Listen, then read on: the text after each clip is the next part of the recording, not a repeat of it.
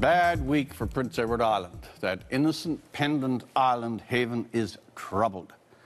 First, the Princess of Girldom, Anne of Green Gables, the young girl of large and chaste heart, is now being marketed with a book cover that has her looking more like a pouter pigeon blonde fan of Beyonce than a red-haired innocent orphan. And in other distressing island news, Senator Mike Duffy is fleeing press curiosity by hiding out in the kitchens of some of the region's better restaurants. A not unlikely refuge for the senator when you think of it. Pastry on demand, stacks of creme brulee, that sort of thing. Senator Duffy, could you just stop for us for a second, sir? Doing that rather than meet up with his former friends and colleagues. Here he is exiting a talk last night, sidling by the boiling lobsters and about to sneak past the spaghetti bolognese. Wasn't it Truman who declared, if you can't stand the heat, get out of the kitchen?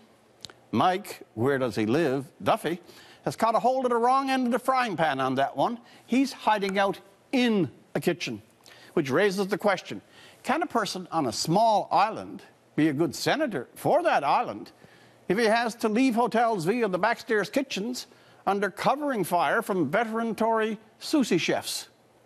Well, since crawling into the Senate from one of the top rungs on the ladder journalism gave him to get there, Mr. Duffy, once the very self-appointed pride of the Fourth Estate, remember his unfair and merciless rerunnings of the Stéphane Dion interview stumbles?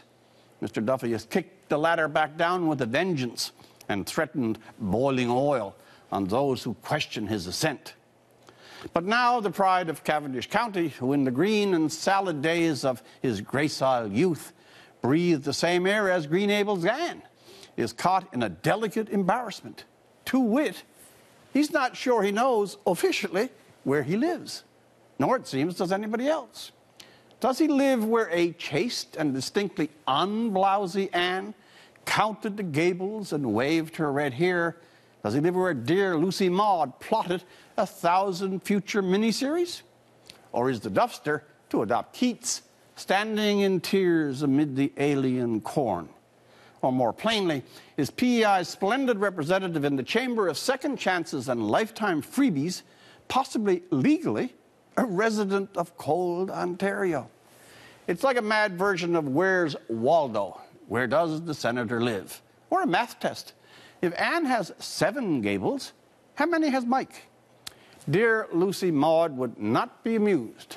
A senator cowering in the kitchen, shunning his old friends for a pile of red cushions and a dubious fame.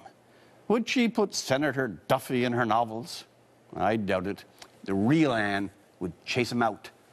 For The National, I'm Rex Murphy.